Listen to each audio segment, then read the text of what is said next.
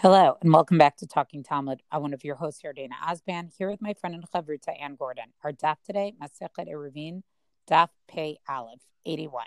So first of all, before we begin, we just want to tell everyone we'll be sending out some information about the Talking Talmud Masechet Eruvin Siyum.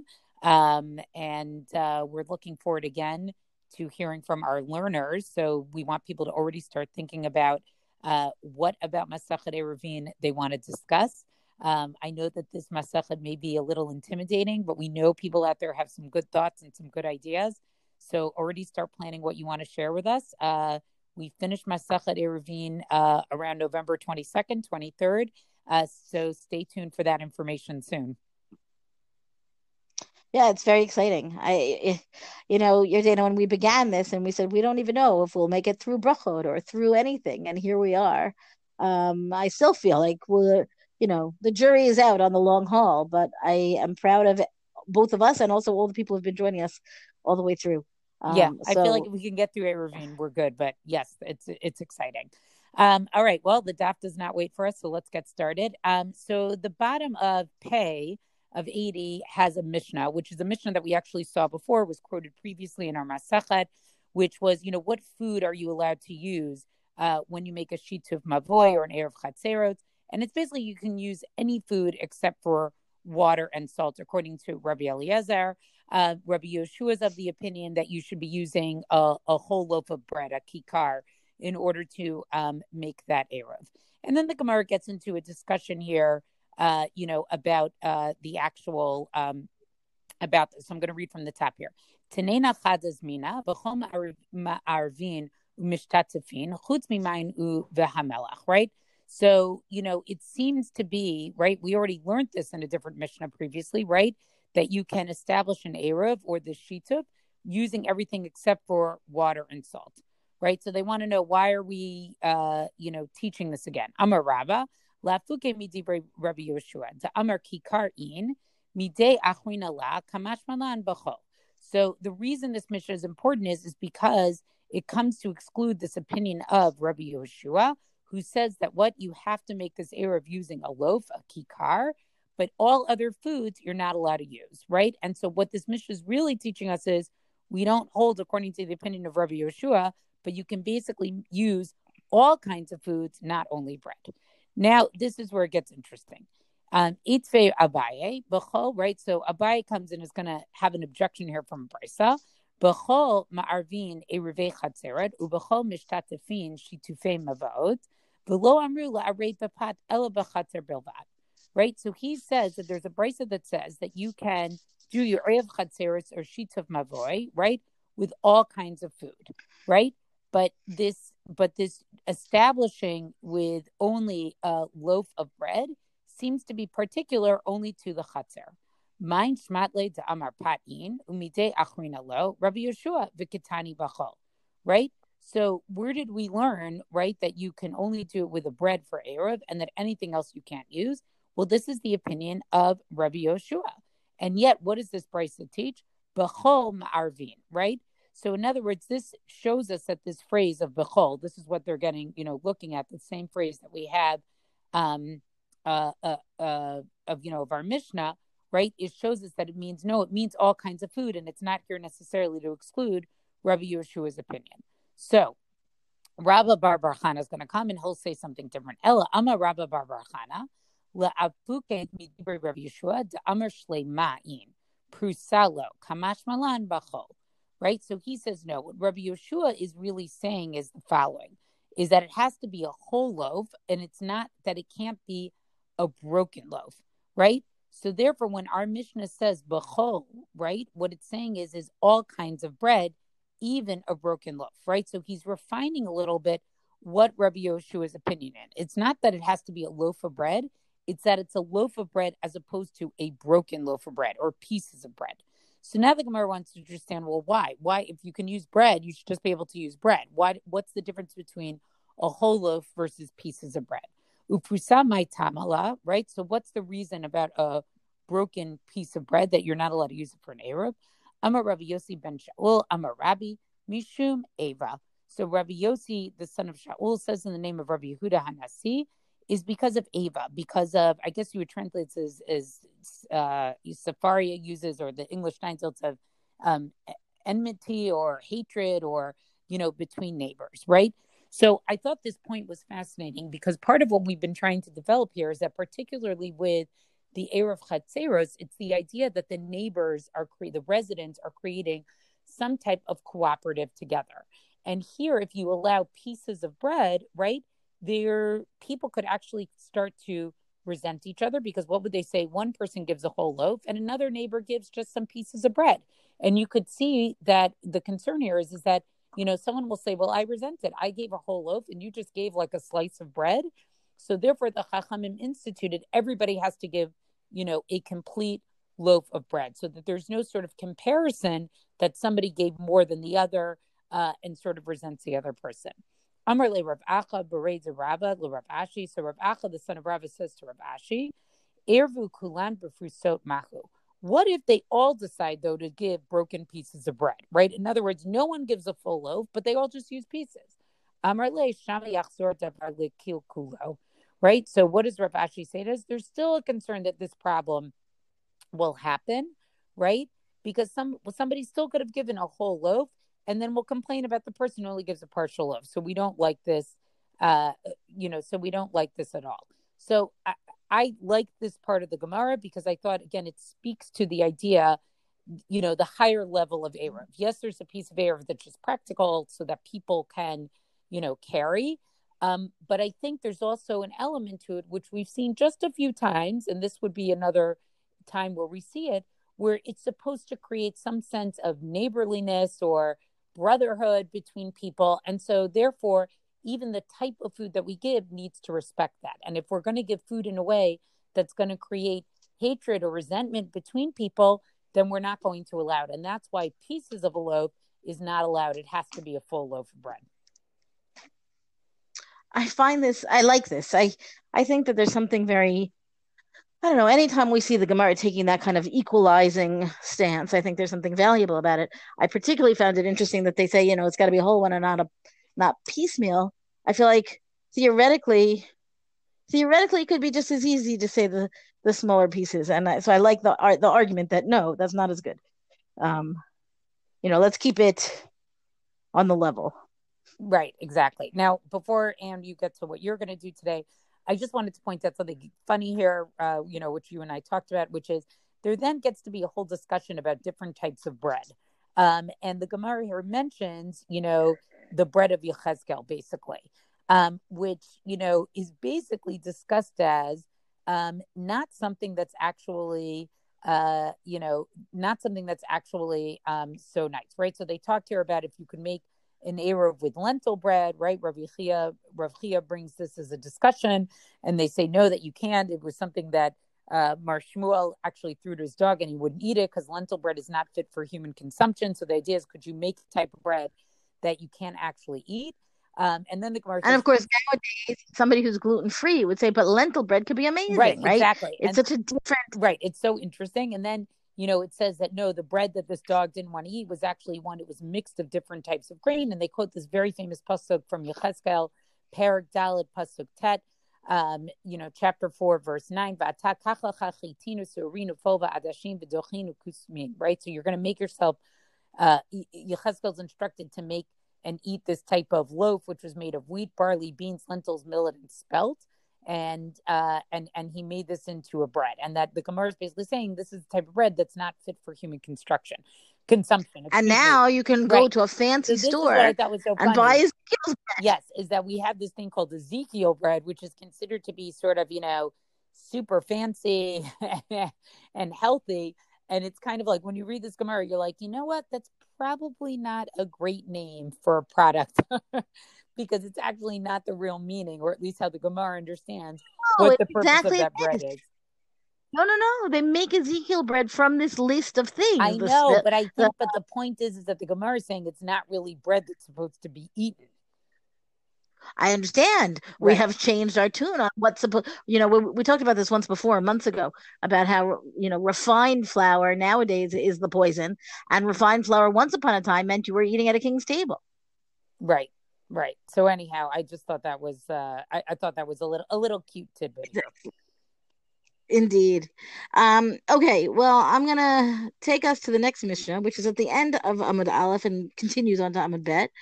And well, let's see. We're still in the zone of the baker, or at least possibly. Notein Adam ma'a lechen vani v'lachtom kedei shiyazakel lo eruv. Divrei Reb Eliezer. So Reb Eliezer says that a person could give ma'a, a coin. You may have heard the right, which means money. So here, this is specifically, one coin, ma'a, to the grocer or to a baker, to somebody who's a shopkeeper, chenvani. And if everybody's living on that same alleyway, right? So then the proprietor of the shop can give over that possession of wine or bread or whatever it's going to be to bring the alleyway together, right? To be that eruv. And then because the other people come to the shopkeeper to purchase those same items, right? So by giving over something in the capacity of eruv, it's as if, right, then when other people come to buy those same, meaning when the residents of the same area come to buy those same things, it's as if they're really all participating in the eruv. And that's according to Rebbe Lezer. But the Chachamim say, Chachamim omrim, lo zachu lo mautav. He says you could do that all you want, but by transferring that money, by giving the coin to the chenvani, to the shopkeeper, you haven't actually transferred ownership. And this, of course, alludes to the point that we've made also several times over the, I don't know how long, that transfer of ownership takes more in halacha than simply paying for the right to the ownership of the item, right? So either that has a physical act of acquisition, that means that you pick it up off the ground, or if it's an animal, you walk with it, you pull it along with you, right? Or again, there's several different ways of having this formal act of acquisition that we call a kinyan, but none of it is simply by transferring the money. You give somebody the money, now you may have the right to take that possession of that object, but you don't actually own it until you've done something to make it yours. As I said, either you pick it up or you pull it out, or I don't know. There's other ways you can actually change the item itself that would also give you the ownership. And then the Chacham go on to concede, right? They say, umodim, they agree, beshar kol adam shezachulo ma'otav she'ein marvin la'adam ela midato. Right, but if you're not talking about a chenvani, if you're not talking about somebody who's really a shopkeeper, that the people are generally buying from that person, right? But so if you're talking about everybody else, just regular people, that if you give them money for the food for an eruv, then your money does actually count as the purchase, right? As taking possession, because the whole, according to Chachamim, and we talked about this extensively the other day, right? What you need for that eruv is for the person to have the knowledge that they are participating in the eruv. So you don't actually have to, according to this Mishnah, the person participating in the eruv doesn't actually physically have to pick it up, but they have to be aware of it. Unlike that daughter-in-law the other day, right? So that's item number one, right? There's a real distinction being drawn here between somebody whose business is has commerce and food both, right? The idea that you could easily use that person to help make your eruv, and the answer is no. But in fact, it turns out to be easier to give money to somebody who isn't a shopkeeper and does live on your courtyard or whatever, and is going to be offering the food to make the eruv. Okay. And then Amar Rebbe Yehuda, but Medvar Mamurim, what are we talking about? What's the case? Right? But Eruvei Tchumin. We're talking about an Eruv Tchumin to begin with, which is a whole separate thing, because if you start off reading this Mishnah, it feels to me like we're talking about Eruv Chatzerot. So I appreciate Rebbe Yehuda's, elaboration here. אבל בערבי חצרות מערבין לדעתו ושלא לדעתו לפי, and this is part of the concept of what we were talking about yesterday, Yordana, and I think you hit the nail on the head in your explanation then, the idea that for Eruv Chatzerot, you can make an Eruv, לדעתו ושלא לדעתו, even if the person doesn't know about it, לפי שזכין לאדם שלא בפניו, as we've been talking about it, right, that you can give over benefits to a person even if they don't know about it, but you can't, what is the right word here? You can't harm a person. You can't, affect an obligation upon a person without their knowledge. So, right, zakin ladam, you can give them a benefit. Chavin ein chavin ladam, you can't harm them. You can't incur debt. You can't bring them to incur debt without them knowing about it, right? Like you can't say, oh, so and so will pay for it. So and so will pay for the Eruv, and therefore the Eruv stands. No, you can't do that. Or maybe that's not really a good example, right? Because the Eruv would benefit that person as well. So maybe that is considered a schut, a benefit, right? But so this explains our question, Yardena, the other day about Zakin Adam Shalom B'fanav, because, and you said it, right? You said that for Eruv Tchumen is where the person needs to have the knowledge, right? And that situation is why we can say where Zakin Adam Shalom B'fanav does not apply, but it would apply in other cases. So, and here we found it, right? Meaning we carried on in our learning, and here it is. It's. I think this really, you almost need this Gemara to understand yesterday's Gemara. Right.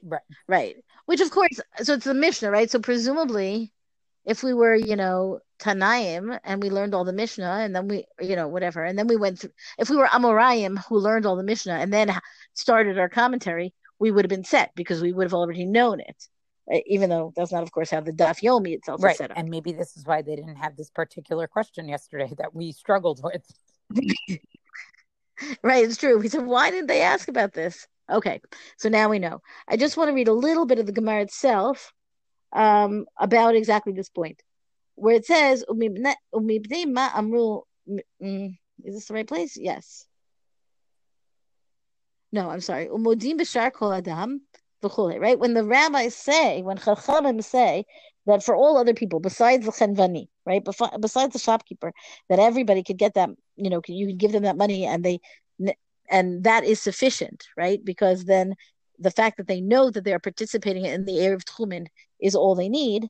Man shar kol adam. So the Gemara says, who are we talking about when we say everybody else? Who is included in, quote, everybody else? Meaning you might think it literally means everybody else, but the Gemara wants to double check that.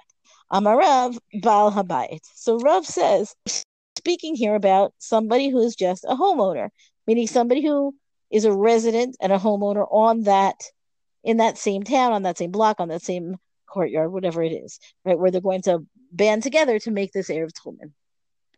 Okay, V'chein Amar Shmuel, and Shmuel agrees here, concurs here. What does he say? Baal Habayit, the Amar Shmuel lo shanu ela nachtom.